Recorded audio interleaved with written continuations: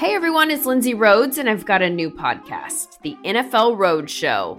Fun and kind of nerdy conversation about the NFL every Monday, Wednesday, and Friday. I've got some amazing guests that are joining me. I'll be breaking the huddle with the top stories, previewing games. We'll get you set for the weekend fantasy with our Fantasy Friday episodes, and we'll answer some of your questions as well. So subscribe to the NFL Roadshow on Apple Podcasts, Spotify, or wherever you get your podcasts. Blue Wire. The Detroit Pistons select Sekou Doumbouya. The boy gets run off the line. Down the lane. My goodness. Look at that. Pistons come right back at him with a Bruce Brown jam. Dishes to Luke for the long gun. It goes. Hello, everyone. This is Pistons versus Everybody, the Detroit Pistons podcast on the Blue Wire Podcast Network. I am your host, Lazarus Jackson, and joining me tonight is Pistons Twitter godfather, site expert for Hoops Habit, friend of the show, Duncan Smith. How are you doing, Duncan? I'm not doing too bad, Laz. How are you doing? I'm doing well. I'm less emotionally drained than I normally am after a loss. I don't know how that feels.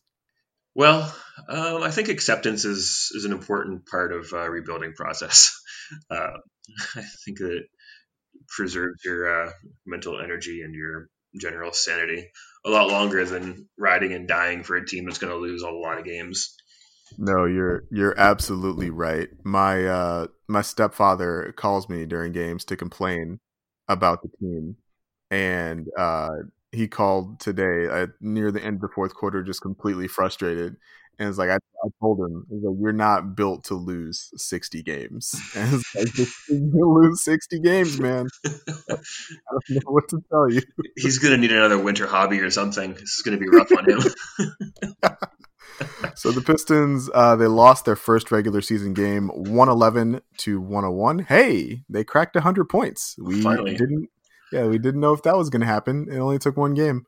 The offense kind of came apart in the fourth quarter, though. Are you surprised they didn't run more stuff through Blake Griffin down the stretch? Kind of, especially considering how much he was on the floor. And I think that other things that they tried, other than just getting a lot of fast breaks, I think the half court offense was not especially effective. So it does kind of surprise me that they didn't run a whole lot through Blake. But maybe they're trying to preserve him a bit. They don't want to burn him out. The first game of the season. It surprised me a bit, though. Yeah, playing 35 minutes does not seem conducive to not burning him out. But at the same time, I guess if he's playing at half speed, it doesn't matter how many minutes he plays. Yeah, I think that's a pretty good assessment. He played 35 minutes, but he only took 13 shots. He also only had 2 assists, I believe. So it's not as though he was being overused on offense. That's for sure. I know you, like everybody else, were concerned about the offense coming into the season with good reason, I might add. What do you think is something that's going to happen more often for this team? Are they going to go 8 for 35 from 3 more often? Or are they only going to shoot 8 free throws on the night more often? Yeah, I feel like neither of those are likely to happen a whole lot.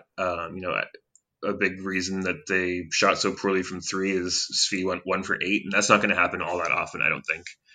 And then among your starters, Blake and Jeremy Grant went 1 for 10. So, that's 2 for 18 from your 3 highest volume 3-point shooters, most likely this season. So that's probably not going to be replicated again too often. And only getting 8 free throws is pretty low because this is a fairly physical team. So I would say that's a pretty surprising number. Yeah, I was obviously surprised to see Svi go 1 for 8, especially since considering the quality of a lot of his looks. He had some pretty good looks, especially in the first half. But I'm more shocked that they were able to get off 35 relatively clean 3-point attempts. And I think you're right that if that continues, we'll see better nights from the offense and the team will score more points. But there isn't a lot of shooting on this team, and so I kind of wonder what how often they're going to be able to generate those good looks. Yeah, it's funny because I would say there's a decent number of pretty good creators on this team. I like Mason Plumlee in particular has surprised me. I have no idea how many times I've done that in podcasts and stuff like that. If you've caught me in the past, apologies. But obviously Blake is a known commodity as far as passing goes. Plumlee has been, for me, a nice surprise. And so you've got your creators, you've got your guys who can pass the ball. You just don't have a whole lot of guys that can finish it, especially from 3-point range, as we saw tonight. Yeah, 29 assists on 45 shots, or in 45 made baskets, I should say. That's not a terrible ratio, all things considered. Especially when you think about how that number would be higher if they had made more shots. You brought up Plumlee. I mean, like I knew he could pass a little bit because I talked with TJ McBride a couple weeks ago about the acquisition, and he said that was like one thing to really look out for. And you can obviously like look at his basketball reference page and like see his assist rate and be like, oh, like that's pretty high for a big man. But I didn't realize it was going to be quite that level of playmaking out of a center that was widely derided at the time of his signing. Yeah, I'm not ready to retract anything just yet, but totally fair. Yeah, that's partially stubbornness. I didn't retract anything on KCP until he won a championship, so I'm stubborn as hell. So, I'm going to stick with my guns for a little while, but I will say that I have been pleasantly surprised by basically everything I've seen out of Mason Plumlee, other than like a couple of first game fumble passes in the preseason. Other than that, like I have really nothing but fairly good things to say about Plumlee. He has been a pretty reasonable surprise. No, agreed. I mean, and I want to say too, I listened to that podcast with TJ, and I assumed there was like some home cooking in there, and I kind of discounted a lot of that. Obviously, my respect for TJ is like through the roof, but I was like, we'll see. I don't know, and I may be willing to stand corrected sometime in the next couple months. That's totally fair, because I think about all the times I've spoken about Luke Kennard on other podcasts, and we're gonna get to Luke actually. But there's always a tendency by people who watch the team to overrate their own guys, or to just see what their own guys do in a better light than the other 29 teams in the league. But like this is a consistent trend with Plumlee, right? Like he's been a good passer for the bulk of his NBA career, and so this looks real. How often guys will actually like finish his shots or finish shots that he creates for them, like we'll see. And I don't know how much, like, like 5 flat, like backdoor cut type of stuff they're going to run. I don't know if we're going to get Point Plumlee, much like we got Point Dre a couple of years back, but it's a good tool in the toolkit. Absolutely. What do you think of Killian Hayes in his debut? 7 points, 3 assists, 4 turnovers. Seemed like people were mad he didn't play down the stretch, but he kind of turned the ball over on 3 consecutive possessions, and it's understandable why he wouldn't play down the stretch after that. But after or before he imploded in the fourth quarter, what'd you think of Killian Hayes? Yeah, I thought that up until that point, it was he had a sort of a quiet debut up until like everything just came crashing down around him late. He looking at his stat sheet here, he had 6 shot attempts, 3 assists, 4 turnovers. Kind of like typical output, I'd say, for a rookie point guard who's going to be fairly low usage, I think, for a while anyway. In his debut, I'd say it was a quiet game for him until like the wheels fell off. That's probably the best way I'd characterize it for him. Yeah. What makes you think he'll be low usage to start?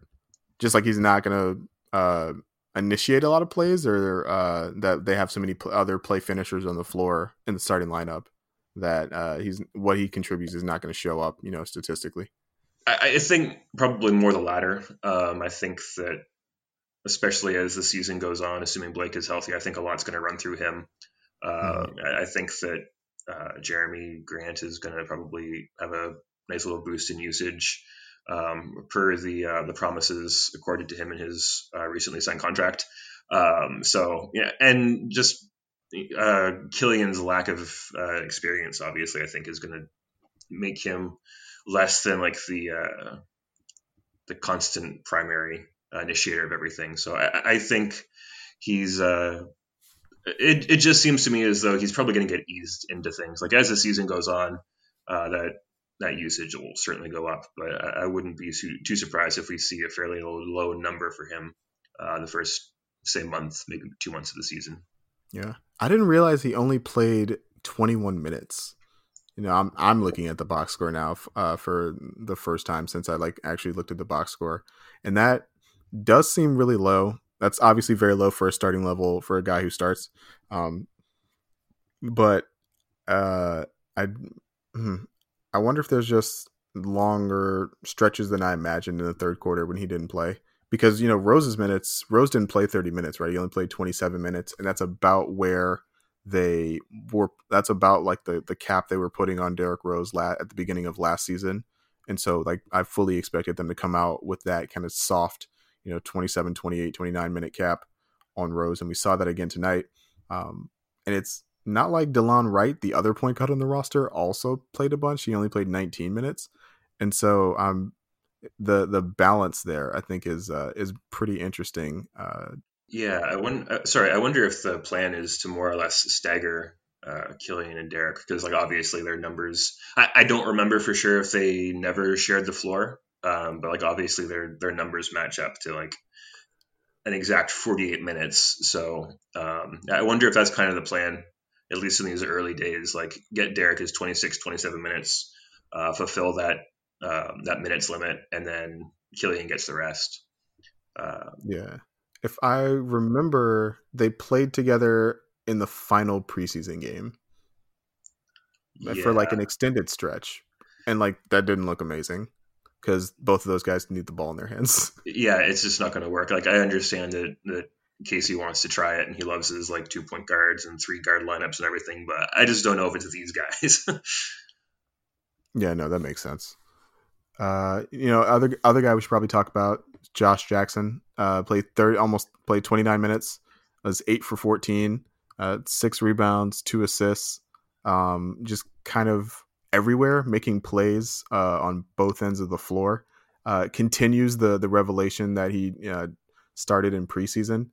At what point are we gonna more heavily emphasize what Josh Jackson is bringing to this team? I mean, he played down the stretch, so. Yeah, I think it's definitely time that we recognize him as a pretty major contributor for this team. He led the team in scoring. He was close to the top in minutes. He led him in field goal attempts. Had a bunch of rebounds relative to his position, and he did some of everything, as you mentioned. He was all over the place.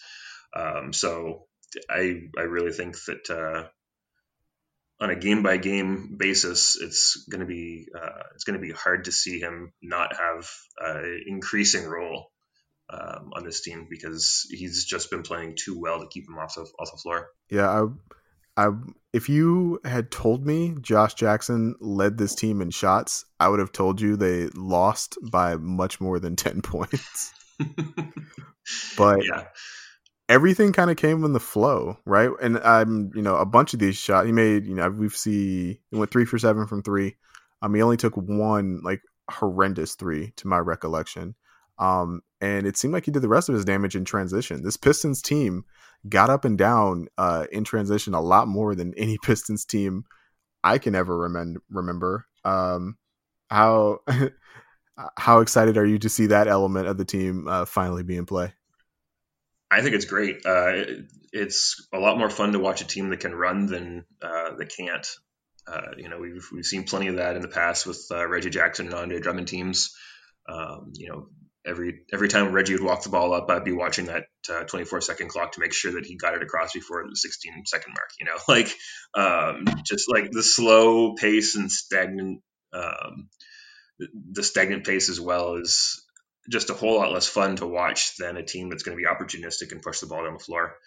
And I think we saw tonight that if they're going to score points, which they barely did again. They're going to need a lot of fast break points. They scored 23 points. That's a pretty significant number of points when you only scored 101 on the game. I'm really excited that they're going to be a running team. At least as so far as like their opponents will allow it, because the Timberwolves are not an especially good team. Very true. They pulled out the win at home, but it took them probably more effort than most teams are going to have to exert on this Pistons team to get wins. I don't know if they're going to be able to run as much as they were able to tonight against a lot of teams, but the fact that they are looking to be opportunistic is really encouraging.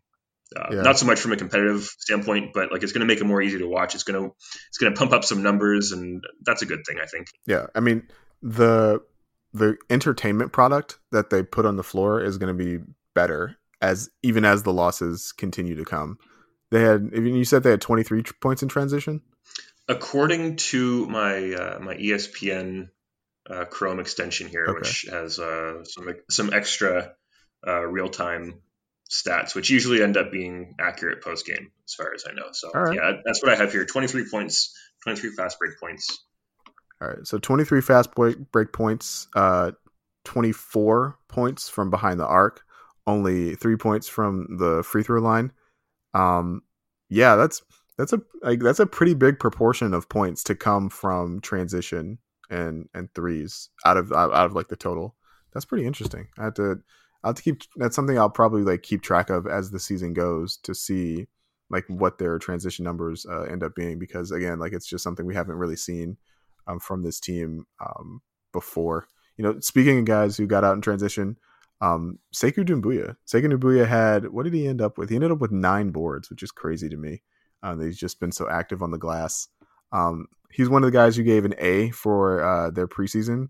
What are your expectations for him, like for the season as a whole? Does it look a lot like what tonight looked like? Yeah, I would say so. I would say like his minutes total was low, but I think maybe some of that came from like ripple effect from Jackson getting so many minutes. He only got 14 minutes, which it just seemed like he was out on the floor more. Like it seemed as though his impact was greater than just a 14-minute stretch or multiple stints equaling 14 minutes. So he does kind of remain like the biggest question mark as to like how much we can expect to see him, because like there is such a positional logjam everywhere that he could be expected to get minutes. But like every time we've seen him on the floor since the beginning of the preseason, he's really stood out. He's I'd say it's pretty clear that he's gotten a lot stronger since we last saw him. I think his level of awareness is much higher. He's in the right place just so much more than we last saw him. We aren't seeing him just kind of like disappear into like the corner and into the mist for like entire stints on the floor. Like there's right. no 4-on-5 on either end when he's on the floor anymore. And that was a big thing for him last year, other than like that the 3 or 4 really good games that we got out of him. Seeing just how the minutes are going to come his way is going to be interesting. But like every time he's out on the floor now, the question now is like, what is he going to do, rather than like, is he going to screw this up? What kind of mistakes are we going to expect? And now, like, obviously he's very young. He's younger than most rookies still. There's going to be mistakes, but I guess he just turned 20, so he's not younger than most rookies. He's younger than some rookies still. We're still going to see mistakes, but they're becoming less, and they're getting outweighed by the valuable things he's able to do on the floor now, I think. Yeah, and you see him more easily make up for mistakes. I'm remembering like he went for a really bad pump fake on a Hernan Gomez shot, and then Hernan Gomez like blew the layup, Sekou like immediately grabbed the rebound and got out and like went in transition, and good things happened from that. And I think you'll see that continue as he gets more minutes. But I would buy that he only played 14 minutes because him and Blake only shared the court for a tiny amount of time at the end of the second quarter, and Blake played the entire third quarter, which I was very surprised by. That's crazy. So I think, that's like from a effectiveness standpoint, like you can probably point to that and say like that might be why Blake was less effective in the second half. But yeah, like with as well as Sekou was playing in the first half, I was a little surprised that he didn't get more time in the third quarter. And that is where I expect like more of his minutes to come in the future, like in that shift, like with a full bench lineup. Yeah, I think that makes a lot of sense. I'm curious as to why Blake was stretched out so much in the third. I didn't realize that was where the bulk of these 35 minutes came from. It seems as though like getting him off the floor for 4 minutes in the third and Sekou for 4 minutes in the third would not be an impossibility, especially because like the third quarter was, they won it by 4 points. It's not as though it was like some sort of great stretch for them. Yeah, so exactly. It's confusing as to just why that is. The wait is finally over. Football is back. You may not be at a game this year, but you can still be in on the action at BetOnline. BetOnline is going the extra mile to make sure you get in on every possible chance to win this season. Because Lord knows, if you're a Lions fan, there are not going to be that many opportunities for you to win this season. From game spreads and totals to team, player, and coaching props, BetOnline gives you more options to wager than anywhere else. You can get in on their season opening bonuses today and start off wagering on wins, division, and championship futures all day, every day. You go to BetOnline today and take advantage of all the great sign-up bonuses. Don't forget to use promo code BLUEWIRE at betonline.ag. That's BLUEWIRE, all one word. BetOnline, your online sportsbook experts. 2020 has already reshaped how we work, and it's almost over. Businesses across the globe are challenged to be their most efficient, which means every hire is critical. Indeed is here to help. Indeed is the #1 job site in the world with more total visits than any other job site, according to ComScore. Indeed helps you find quality candidates quickly, say that 3 times fast, so that you can focus on hiring the person you need to keep your business going. Unlike other sites, Indeed gives you full control and payment flexibility over your hiring. You only pay for what you need, you can pause your account at any time, and there are no long-term contracts. And now, Indeed's new way of matching you with candidates instantly delivers a short list of quality candidates whose resumes on Indeed match your job criteria so you can contact them the moment you sponsor a job, making Indeed the only job site that can move just as fast as you do.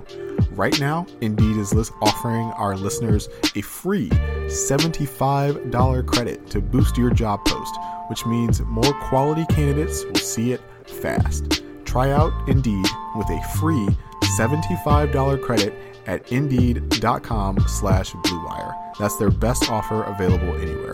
You go right now to Indeed.com/BlueWire. Offer valid through December 31st.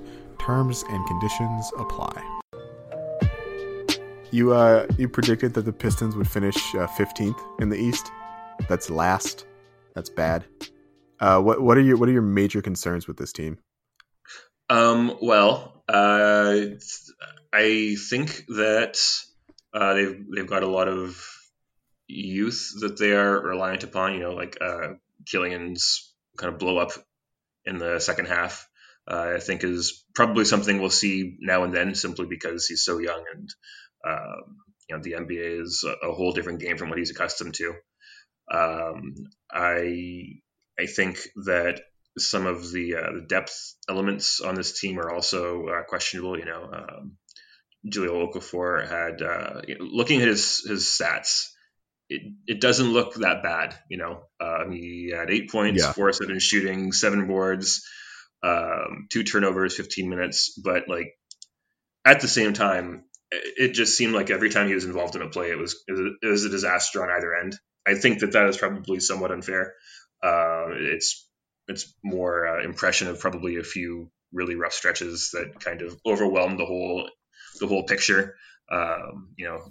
Shy of like watching it through a second time. So I have some concerns about the depth there. And, Blake Griffin is still the best player on this team. And how many teams is that really true of in 2020? If you don't have the best player or one of the 2 best players on the floor, you're not going to win too many games in the NBA. And I simply think that like the top end for this team is not what you need in order to be competitive. And the depth on this team is also not really what you need in order to be competitive. No, I mean, those are all justified. Speaking to Jahlil Okafor specifically as an element of that, subpar depth, I thought it was just like endlessly fascinating that they were having Jahlil Okafor like show at 28 feet. And I was more fascinated that it was working for some reason. And then I remembered that, and then I like noticed that it's because like they're forcing like Naz Reid of all people to like make decisions in the middle of the floor for the Timberwolves. It's like, okay, like that is like one of those, like that's a process you do want to engineer, but like, do you want to do that by like blitzing Jahlil Okafor? Like, I don't think so, but it worked. So it's like one of those bad process, good results things. It's like, I hope that doesn't continue, but I also like don't really know like how to maximize what Jahlil Okafor like has to offer defensively. So it's like, it's weird. And right. There are a lot of elements like that on this team. Yeah. I feel like maybe Casey is just trying a whole lot of things, like their preseason was abbreviated. Their training camp was abbreviated. I don't think that Casey is under any illusions that he's coaching for a playoff run or anything like that. So yeah. He can, treat the beginning stages of the regular season as an extended preseason tryout, not just tryout for like players and roster spots, because that's already decided, but like trying out different tactics, different things, and like figuring out like how the heck can you use Jahlil Okafor on the floor on defense? Like maybe that is his optimal move in some matchups. So I'd say we're probably in that extended feeling out stage that we're going to see all over the NBA in this ridiculous, quick and also long turnaround that we've got on our hands. Yeah. Were you surprised that, and not surprise is the wrong word. How much do you think of an impact it's going to have, the compressed timeline around training camp, around the end of last season for certain teams and the beginning of the season for other teams? It's so hard to say. I think I've heard theories both ways. I've heard theories that like teams that went on deep runs are going to be even better off than teams that have been off for so long. Like they did have basically like a full off season and then some between the beginning of the hiatus. Well, roughly an off season between the beginning of the hiatus and the return of the bubble. So, then they got some additional time off, and maybe some of that additional, they don't have as much rust to shake off. They'll be able to get back into a rhythm and into a groove, and it'll be a little easier because they won't have to deal with like all the rigors of the bubble. They can live whatever semblance of a normal life you can live in a pandemic. At least they can do it at home, or at a club supporting your best friend's business, or at a club. She's a boss now, so I think it's fine. So I think there's an argument to be made about that, and then you've got the teams that had the longest layoff. They're also the worst teams.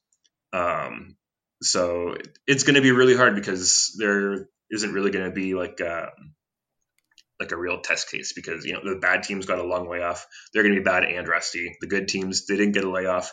They're going to be good and less rusty. Maybe a little more tired, but so be it. You give LeBron like every 6th game off or something like that.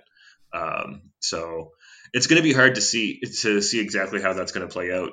But it's going to make for some really fascinating like mid and later stages of the season scenarios. Even God willing, no COVID issues arise or whatever, things like that. Just how teams choose to manage their rotations and things like that. Because there's going to have to be some sort of additional rest factored in as teams go on, I think, in this sort of condensed schedule. It's going to be so weird though, man. It's going to be so weird. Yeah, I was thinking, like, they haven't even released the second half of the schedule yet, right? So we can't even, project out past 50 games as to what the second half of the season is going to look like. And you even saw, last night in the Lakers game, when the Lakers and the Clippers were playing a pretty close game, and then you notice like LeBron and AD aren't playing in the last 5 minutes of a close game. And yeah, I wonder if we're going to see more stuff like that. Yeah, I remember like there were 3 minutes left and the Clippers were up by like 12 or something like that. It's it's going to be a low percentage comeback for the Lakers at the best of times. And then I'm like scanning the floor and I'm like, there's KCP, there's AD, there's this guy and this guy, and then they cut to LeBron on the bench and it's like, yep, it's 2020. Yeah. Right. Has the pandemic changed your work process? You're you're at a different outlet this year, but you did normally like attend games from time to time when for the Pistons. How's the pandemic kind of affected you, and how you've been able to accomplish things during the season? Well, it has, I think, actually been pretty favorable. I'm not going to be doing games credentialed this season, most likely. It's actually I don't want to say it's a good break. Like, I don't want to like ever seem too happy about like the way things that a pandemic have impacted my life. But the fact that like I still have like full Zoom access for Piston stuff, and the guys who are like at games having to like zoom in from their seats in the media section have no more or less access than I do zooming from my own home. And like now that I'm also not just covering the Pistons, but I'm covering the whole league for Hoops Habit. I've also got like 5 other teams I think that I've got like Zoom hookups with. So it's really kind of opened things up to me that in a kind of incredible way. I have been tuning into more Rockets Zoom calls, for example, than Pistons Zoom calls lately, simply because like I want to know what's going on there. And doing so doesn't really put me at a disadvantage because I can just like catch the recorded Zoom call later for the Pistons.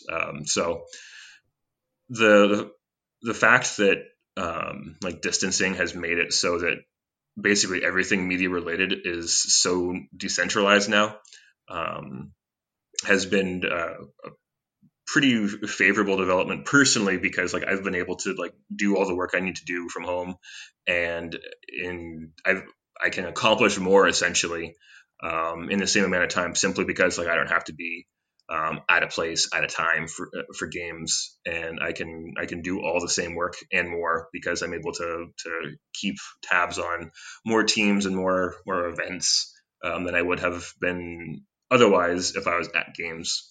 So it's been really weird, and I don't think that I've quite optimized my experience yet, but it's been something that has been really I feel very fortunate that I've been able to sort of benefit from the strangest times in our lifetimes.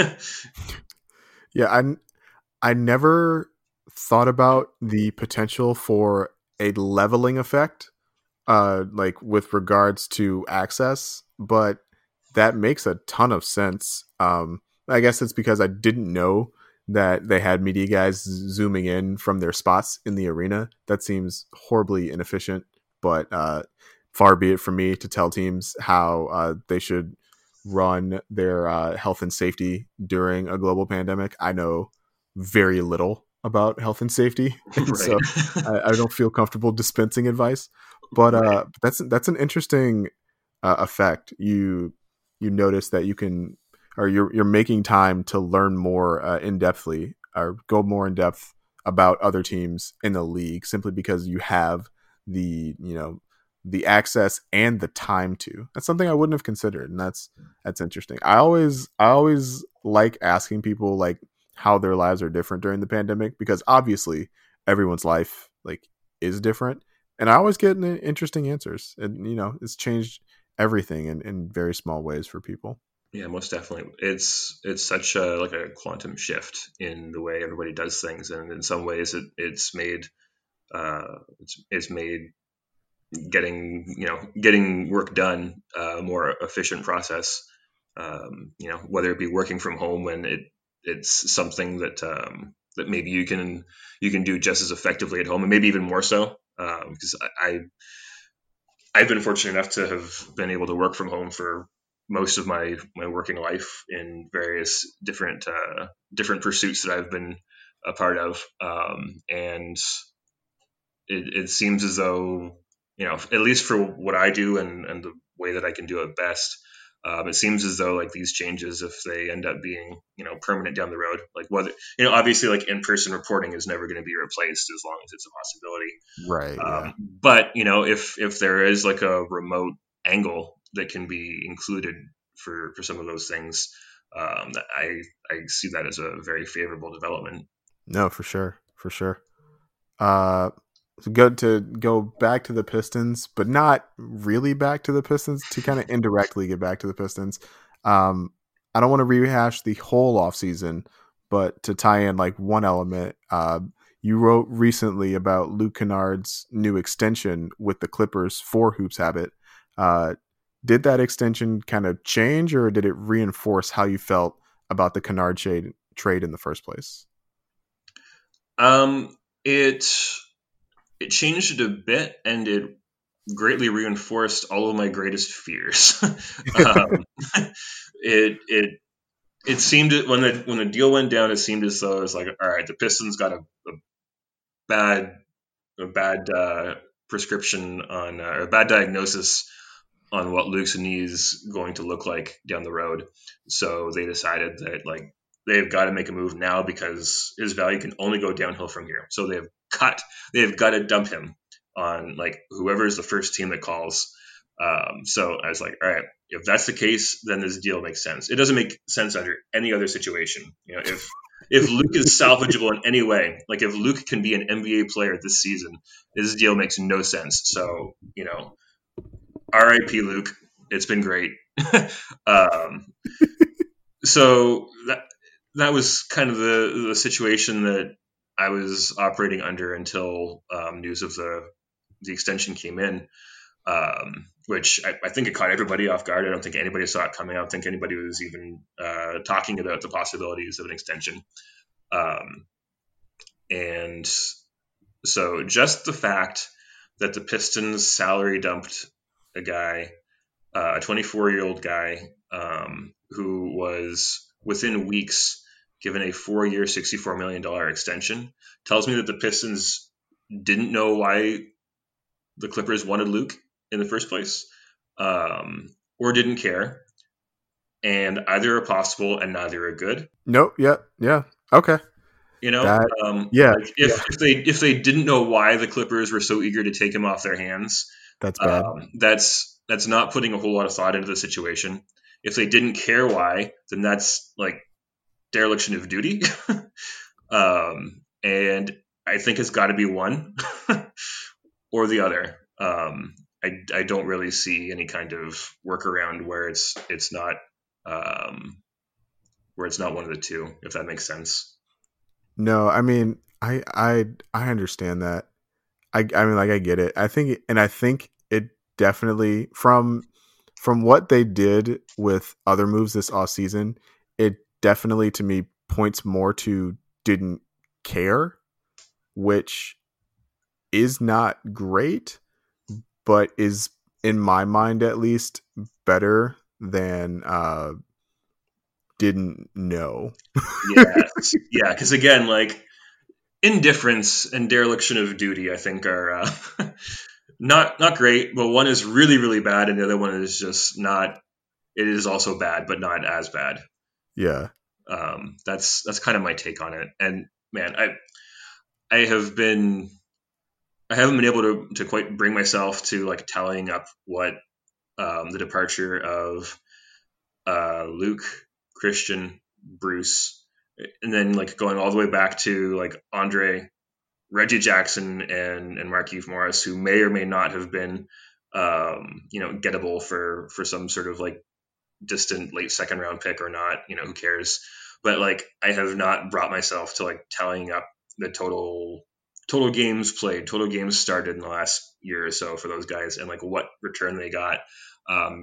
I don't think I'm going to do that. That's for other people now. That's not for me to do. But it's not going to be a good result when you look at like the total value gained from like the hundreds of games started just last year combined for those guys. Yeah, I think that's one thing we can quite. It's very early in the Troy Weaver era for Detroit, but one thing I think we can say with a lot of certainty is that they are not looking for like excess value on transactions. That's not something that they are prioritizing, right? And that is classically what we have thought of as the way to we've thought of like if you accrue enough small values, like that will add up to large value, and then that will like make the team better. You will see results once you have accrued a lot of small values. They seem to be thinking that like we will accrue a lot of value just by getting the guys that we know are good and seeing how they play and making them good, and then once they're good, they'll have value. I don't know if that's gonna be a successful strategy, but especially when you got to like mortgage things to get there, multiple stretches to get Plumlee. To say nothing of like trades for players that they were intending to stretch, but then realized after acquiring the player they didn't have to stretch them after all. Like, I don't want to call it completely haphazard, but it does seem as though rather than like this complex network of moves that like before whatever day free agency began, it's all jumble right now, but like free agency day -1, whatever day that was, I don't think that Weaver and his chief strategist there, David Mintzberg, I don't think that they had like this network of moves like Charlie Day and that Always Sunny gif. They didn't have this highly detailed like point by point by point. This is going to happen, and then we can do this, and then we can do this, and then when all this is done, then we can pounce. No, I think they're like, all right, well, we got to get Mason Plumlee. How do we do that? All right, we trade for Dwayne Dedmon. It's like they've got like 3 or 4 bullet points they've got to hit. They've got to get these guys. They've got to do whatever it takes to get them. And like, the process be damned. Now we've got Mason Plumlee. Heck yeah. Yeah. It's more a matter of like planning by chaos, I think, more so than just having like a highly detailed, really, really structured plan, because there's no way they planned all this shit. Pardon me, I'm sorry, Blue Wire. All this stuff in advance. No, it's very like results orientated planning, right? Like, yes, we need Mason Plumlee. How do we make that happen? And that's right. And that's the thing you do when you're like, you're the Lakers and you're missing pieces. Anthony Davis, it's like that's when you don't care about the price anymore and you just got to get that guy. Like it's the last guy that you get, to complete the puzzle. It's not the first puzzle. You don't mash piece 1 and piece 2 together to start the puzzle. And that's kind of the way I see them like putting the pieces together for this team right now. Yeah, I mean, I gotta say, I found the Smith wave and stretch, like much more egregious than the Dedmon wave and stretch, only because you could have cut Smith and just paid a salary for the year. There was no need to like stretch his waived salary. Like you could have eaten it. But I did think that it's hard to call like the stretch of Dwayne Dedmon like ingenious, but the acquiring of a contract with like a low number on the second guaranteed year in order to stretch it and extend it, kind of including that guaranteed year to lower the amount of money like per year that you have in the dead cap. Like I thought that was like a nice bit of like angle shooting that we hadn't really seen. Taken advantage of by front offices. I mean, and again, they use that space to sign Mason Plumlee, so who knows? But right, I thought that was fun. Yeah. I mean, it's funny. I was looking at these stretches and I was like, all right, there's got to be some sort of pattern that makes a lot of sense. Like especially like trading Tony Bradley for Zaire Smith, and like stretching Zaire instead of stretching Bradley was like it saves them like $100,000 over the course of like 3 years. But like as I was looking just like at the transaction list, I'm like, there's got to be like some sort of pattern that makes sense. And then I thought I saw something. What it was, I couldn't even tell you now, because like once I started like actually like I broke out the calculator app and I was like, no, this is garbage. There's no way this is the only way to do this. There's no way that you had to put 5 more years of dead money on this cap to make these things work. It's just there had to be some other way. But yeah, I realized when I looked at that Bradley for Zaire move that Pop has a saying that maybe it's not a saying, maybe he just said it once, but I think he was asked some sort of nonsense question by a reporter, and he called it superfluous nonsense, and that's exactly what that move was. It's just nonsense. It's there's no way to make that look genius. I tried. I put on Twitter, I was like, I figured it out. Nobody, like, keep your calculator apps closed. This is mine. Stay away. And then I got like halfway through and I was like, no, this is garbage. And I think you can even see in my piece where I was like, well, I've written this much already. I have to finish it. And then at the end, I was like, this isn't genius, guys. I've come this far. I've come too far to stop. Yeah. I realized that my process in this piece was the exact same process that they used in free agency. I was like, well, I'm going to finish it. Yeah, absolutely. And you know what? You got the piece out, and you know what? They got Mason Plumlee. That's just sometimes what needs to happen. We both got our wins. Duncan, thank you so much for staying up late and podcasting with me. I really appreciate it. Let the people know where they can find you and the work that you're going to do, not just for the Pistons this season. Yeah, you can follow me on Twitter at Duncan Smith NBA.